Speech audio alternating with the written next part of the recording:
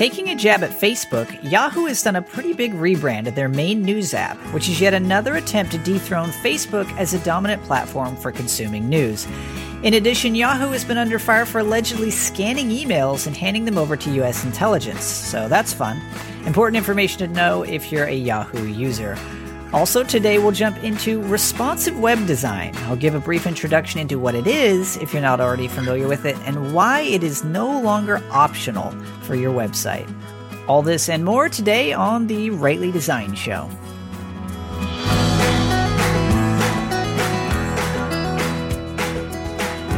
No man who cares about originality will ever be original. It's the man who's only thinking about doing a good job or telling the truth who becomes really original and doesn't notice it. You're listening to the fusion of form and function. This is the Rightly Designed Show.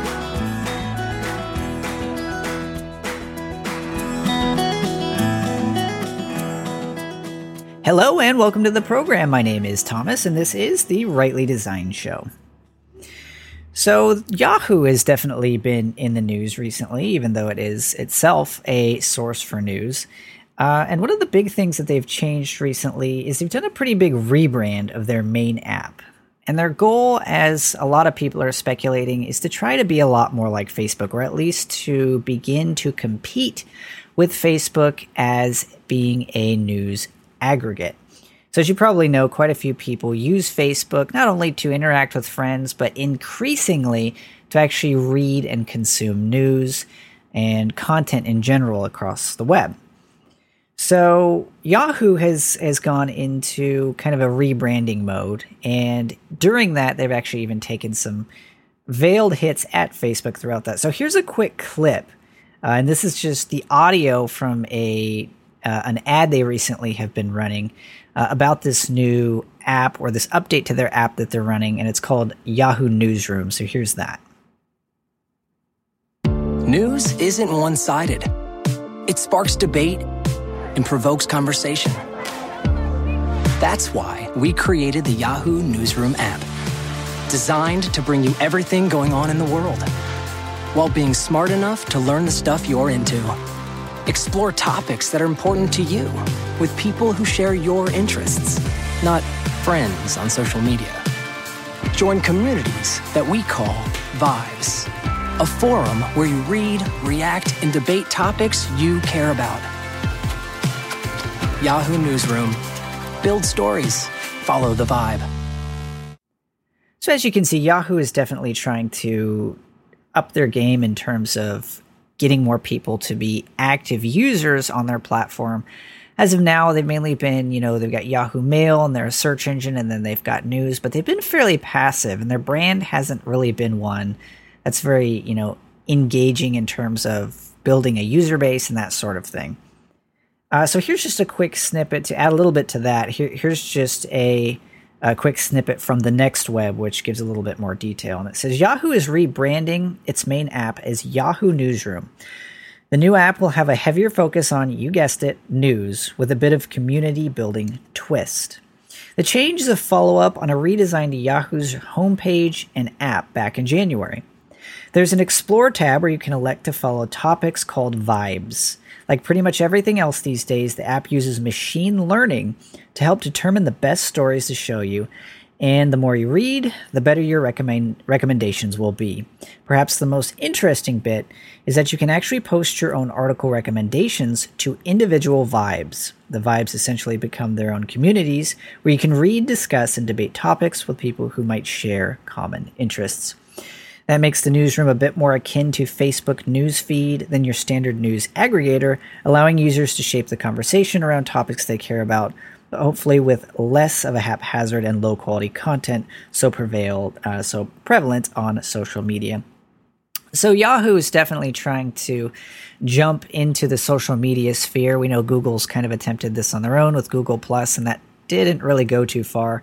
Facebook has kind of remained the dominant factor. Twitter still remains as well, but a lot less for news and for content. Facebook kind of seems to, again, become dominant in that. So this is Yahoo's goal to kind of rebrand themselves and to launch a new avenue into the news sphere. They're kind of trying to create a new spin off of, again, as it mentions in this article, just doing an actual news aggregate where you just have people just kind of selecting articles for you to read, as is traditional with media. And then, something apart from the norm of social media, which is just pretty much everybody promoting themselves. And you just have a massive flow of just low quality content. So their goal is to find kind of a happy medium between the two, I guess you could say. So we'll see how that goes. It's interesting to keep an eye on, especially if you are in the news industry or if you do publish content regularly. This may be something to keep an eye on, even for something, another avenue through which you can promote your own articles and things like that as well. It's also interesting to see and to watch a lot of these different tech giants, software companies, try to reposition themselves and continually rebranding themselves as everything continues to change in this digital age. And right now, everybody kind of seems to be competing with Facebook. But another story came up not too long ago regarding Yahoo, and this has just kind of been, as we do get more and more of these services that collect information, there always is the added concern with security and that sort of thing. And so there was another article. This is also in the Next Web, and I'm going to post links to all these in the show notes.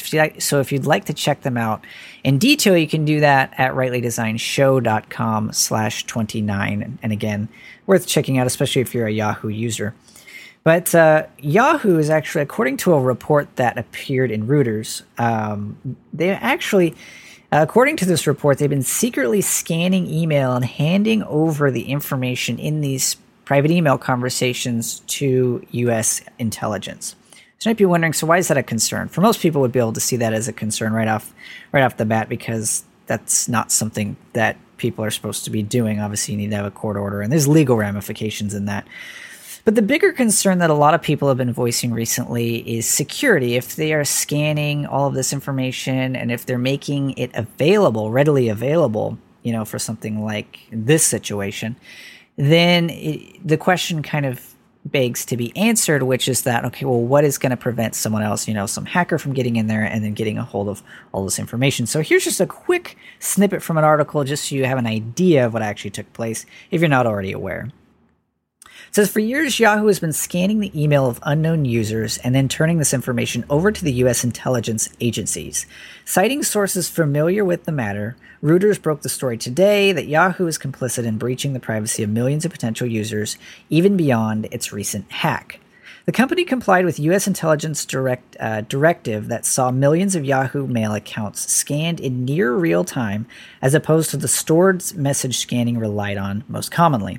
This breach seemingly targeted millions of users, all of which were unaware they were being monitored. In fact, complicit may be the wrong word. Yahoo actively built a tool that enabled this sort of covert surveillance on its users. According to two former employees, Yahoo CEO Marissa Mayer ordered the company's compliance, a move that led to the departure of Chief Information Security Officer Alex Stamos' departure.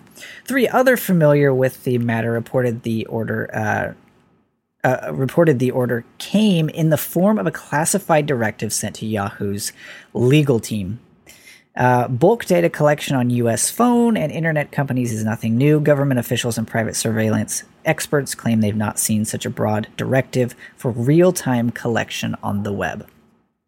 So I mentioned this and I bring this up, number one, just to be aware of it. Obviously, if you are a Yahoo user, it's always good to know what's just kind of being, exported, or kind of, in this case, what's kind of outside the norm for this specific instance is the fact that it was actually being collected live in a way that hasn't actually been documented up to this point. So this is kind of unprecedented in terms of data collection. But number two, it's just to be aware of the fact that data collection is kind of becoming part of the mainstream with a lot of big companies. So it's just always something to keep in mind when you're working, if you're going to host all of your company email on Gmail, or if you're going to do it on Yahoo or any of these other things. It's always important to at least keep that in mind And, this is just from my personal perspective. It's always nice whenever possible to try some sort of more secure and kind of privatized version. Not that these aren't privatized, but meaning something that is a company that really strives to keep your privacy and everything and security intact. Because again, as I mentioned a little bit previously, one of the big concerns that gets floated out there when data collection, when these big companies are getting so, I guess you could say, almost greedy in the sense that of how much data they're collecting, the concern is always going to be, the security of that. You have to entrust them with the security of all that data that they're collecting. Number one, do you know that it's being collected? Number two, are they taking the proper means to ensure that it's all being kept safe and secure? This is all important because if you're building a business, if you're building a brand, if you're doing all the things that are required to be able to, grow a company or, again, a brand or something like that, it's very important that you're able to rely upon the services that you're using. So there's a lot of services out there that you can use. And in fact, this isn't an affiliate promotion or anything, but if you're looking for more of like a private and secure way to do email, Hushmail is a great service that you can use. I've personally used it for years and years. So again, there's a lot of things that you can use that will kind of put security first when it comes to handling, especially if you're dealing with clients or prospects or customers. It's always great to be able to keep those things secure and to always kind of have the peace of mind that they're going to take extra added precautions to ensure that everything is kept secure. Moving forward. So anyways, interesting news, if nothing else, definitely things to keep in mind. And also interesting to see, kind of backtracking a little bit to the previous story, also interesting to see Yahoo beginning to fight and to compete a bit with Facebook in the realm of news. So all definitely interesting to keep in mind and to consider moving forward. Okay, so today's main topic is responsive web design. But before I get to that, I wanted to take a quick moment to mention our sponsor, and that is Media Temple. So we talked a little bit today about security. One of the great things I like about Media Temple offers WordPress, premium WordPress hosting, is that they offer a number of their own security benefits for your web hosting. So they have DDoS and intrusion protection. They have automatic WP core updates. They've got 30-day backup and restore. They also offer built-in SSL certificates, which enable you to secure your website. So if you're ever going to offer the ability for people to pay you, or if you're running an online shop or you need to accept payments, they enable you to really easily set up an SSL certificate integrated within your WordPress website or whatever type of website you're wanting to host. So I've been using them for a while. They've got by far the best user experience I have ever worked with. Typically, these hosting companies have terrible interfaces. They're horrible to navigate, and their hosting is a lot of times not really geared toward an actual WordPress hosting environment. So Media Temple's WordPress hosting actually has built-in caching. As I mentioned, they do the automatic updates. They also do the 30-day backup, and they've got great support. So I highly recommend you check it out if you don't already have hosting, or if you're looking to switch. They've got a really easy-to-use migration feature where you can actually migrate your current WordPress website with a couple of clicks over to Media Temple. So check that out today at rightlydesign.com/MediaTemple. And again, that's rightlydesign.com/MediaTemple. Design, branding, marketing, WordPress. Helping you build a better brand through the fusion of form and function. This is the Rightly Designed Show.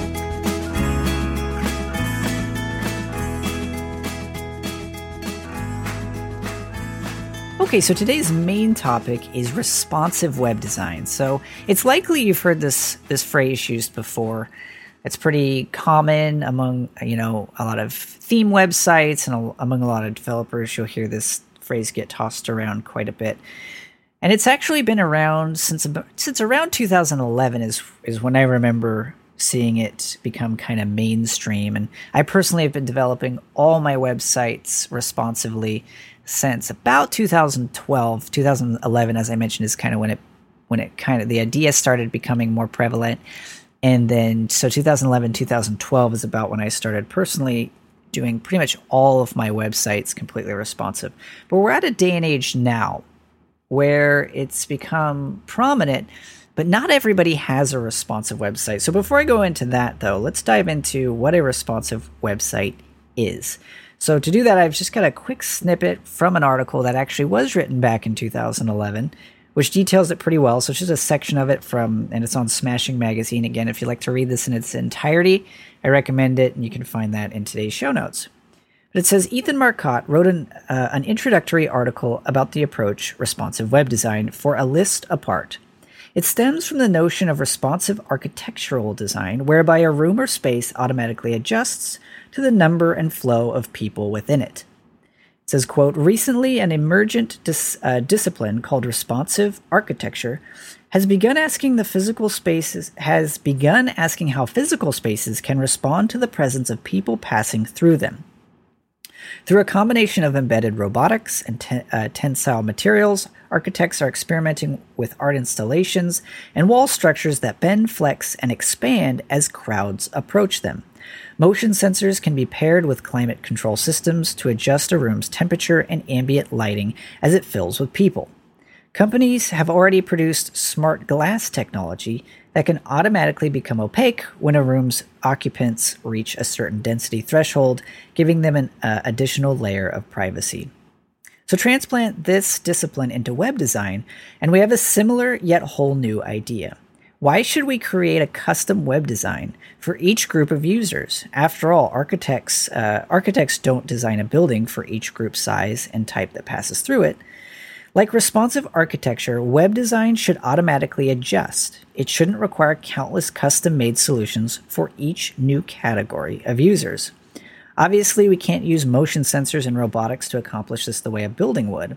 Responsive web design requires a more abstract way of thinking. However, some ideas are already being practiced: fluid layouts, media queries, and scripts that can reformat web pages and markup effortlessly or automatically. But responsive web design is not only about adjustable screen resolutions and automatically resizable images, it's rather about a whole new way of thinking about design. Let's talk about all these features plus additional ideas in the making.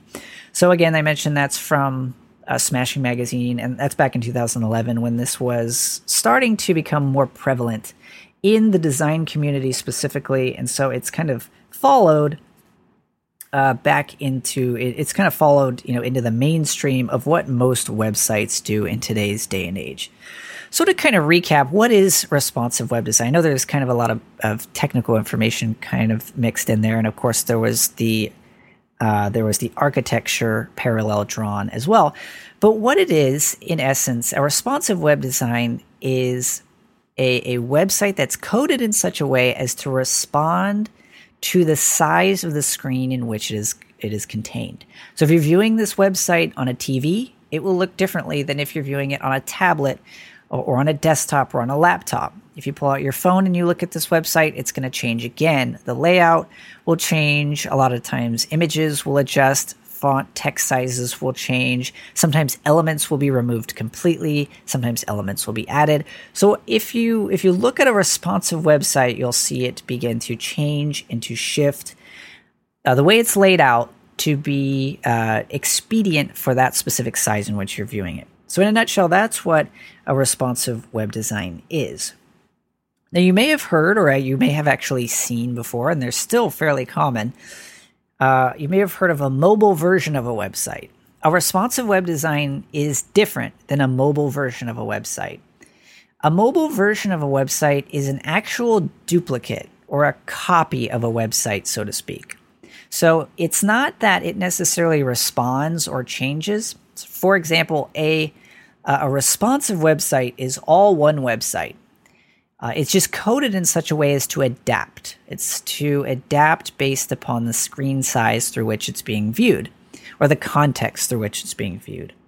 Now, a mobile version, on the other hand, typically will be set up in such a way as to detect if you're on a mobile device. So if you're on a mobile device, so say, for example, you've got mywebsite.com. You pull out your smartphone, your iPhone, Android, whichever type of device you have, you visit mywebsite.com.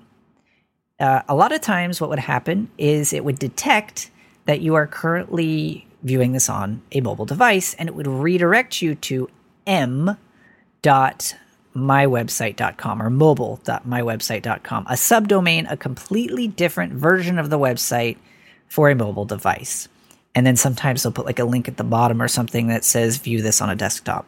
So that's the difference between a responsive website and a mobile version of a website. Which then begs the question, should my website be responsive? And my answer to this at this point in time is about a 99.99% time, yes. There's very, very rarely a case when it should not be. And today it's becoming more and more important for sites to be responsive.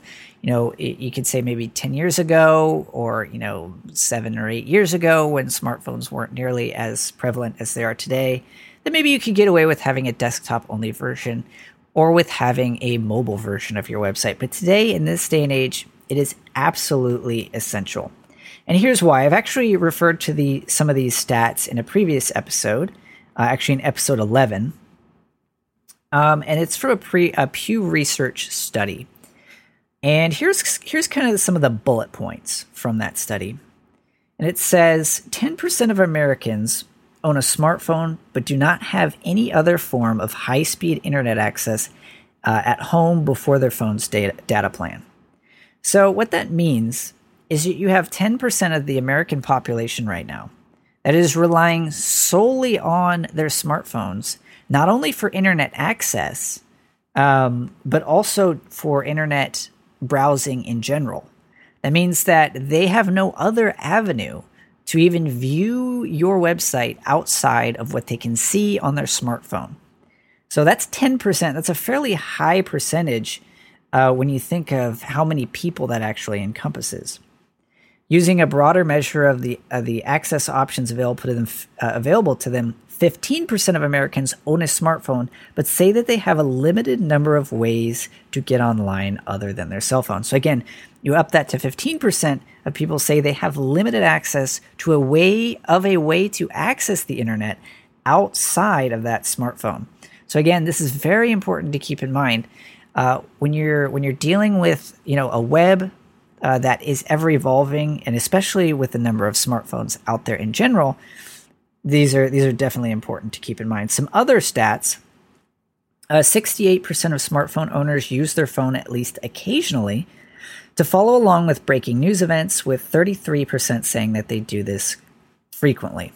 67% use their phone to share pictures, videos, and commentary about events happening in their community, with 35% doing so frequently. 56% use their phone at least occasionally to learn about community events or activities, with 18% doing this frequently. There also has been an uptick in the number of people who are reading books and doing more browsing on tablets as well. So tablets are also on the rise. So you have smartphones, tablets, and you just have, even in the market in general, you have a wide variety of devices that are coming into the market every single day. So that kind of leads me into my next point, which is that, because a lot of people might be wondering, okay, so, what's the big deal then with just doing just using like an extra plugin for my website, or just having a mobile version of my website created? So there's a number of different problems with this avenue. The first being that, again, just doing a mobile version cuts out a huge swath of the other users who are going to be using tablets or smaller screens, or even people are going to be viewing it on a TV. So sometimes it might be advantageous to even have your website adapt to a really large screen size as well, as something even larger than a desktop. So we're reaching a point in time where devices are so numerous that simply, creating one more version of your site only captures, maybe 10, 15, 20% of what the vast population is actually using and viewing. So, and that can have a huge impact on things like usability and, accessibility for the different content on your site, which can make, a dramatic impact on how likely people are to return to your site, how well people are going to interact with it, and overall, how they're going to perceive you and your brand. So to kind of recap on that point, should your website be responsive? And the answer is absolutely yes.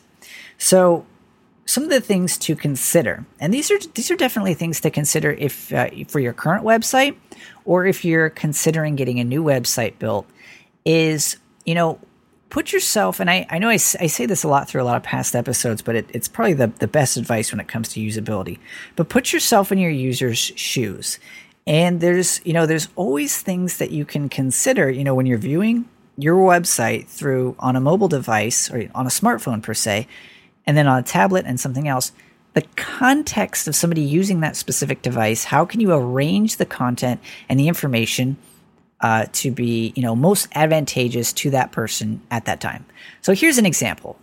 For example, I've developed a website for an online coffee distributor. So they sell a number of different coffee products, and they service a number of different coffee shops, and they do delivery and all that sort of thing. Well, a big part of their company is their customers being able to get in touch with them. So they've got, on the desktop version of their site, they've got the phone number big and bold so people can see and place an order, or they can, get support or that sort of thing. But then what happens is I've actually designed into that website the ability to, when you're viewing it on a smartphone, that phone number goes away and it turns into a phone icon.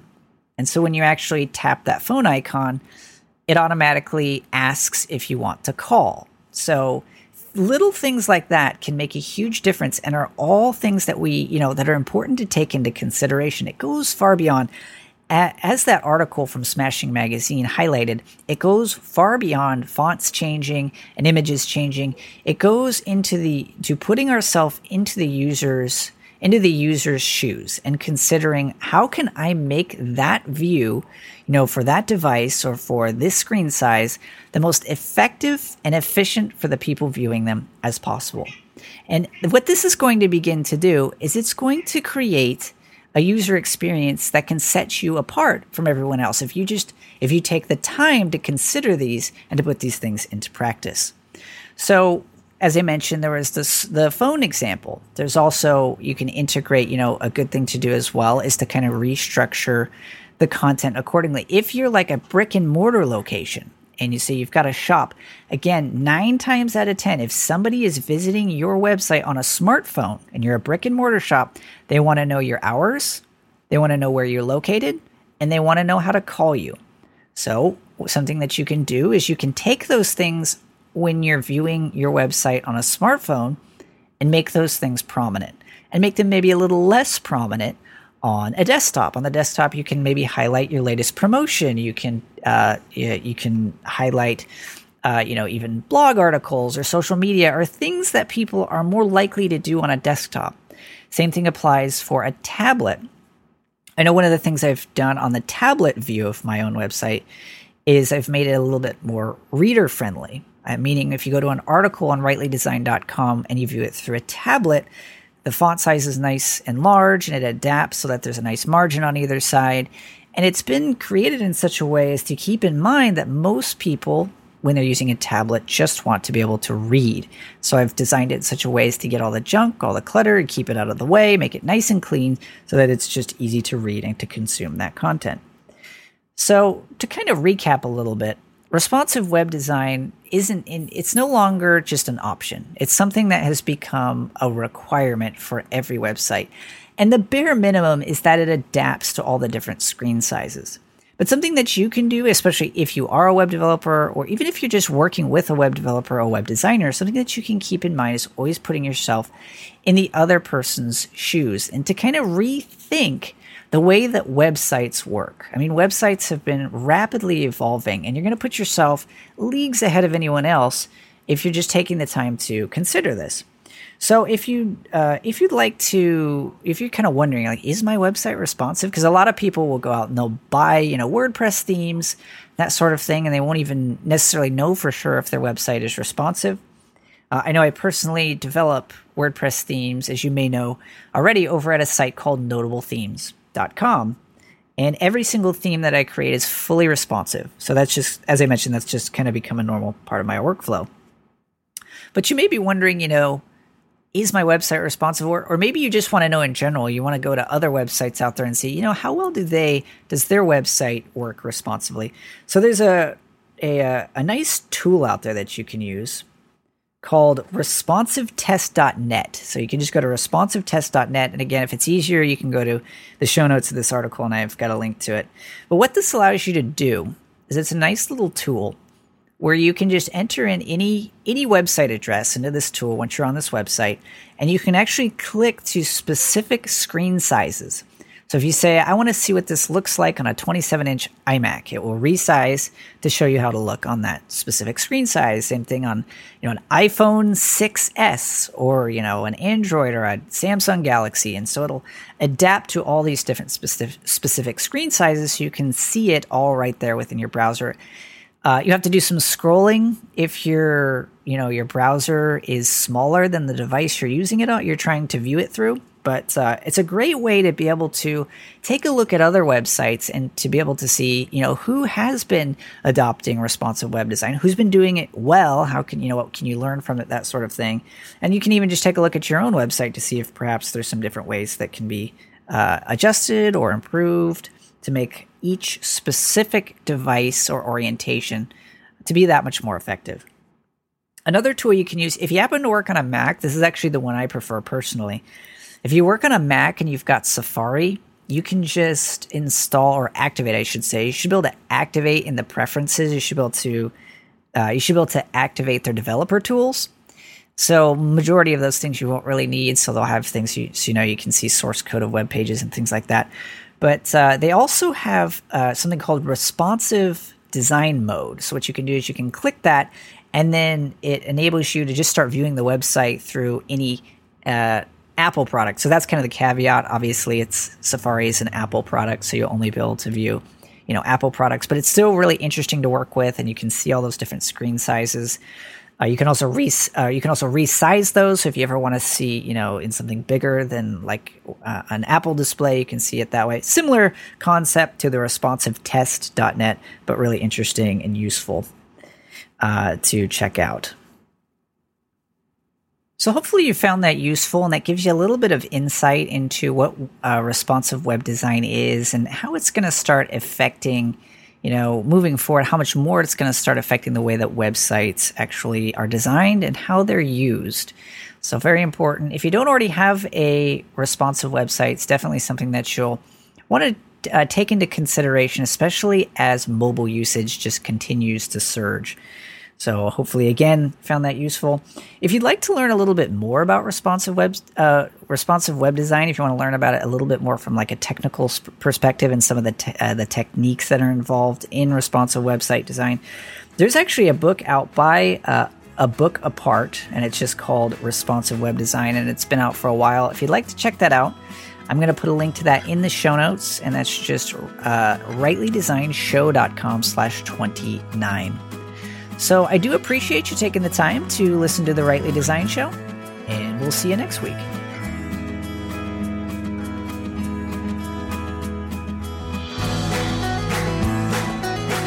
Enjoying the Rightly Design Show?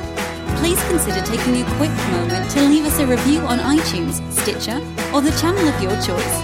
Visit rightlydesign.com/show for links to these channels and more.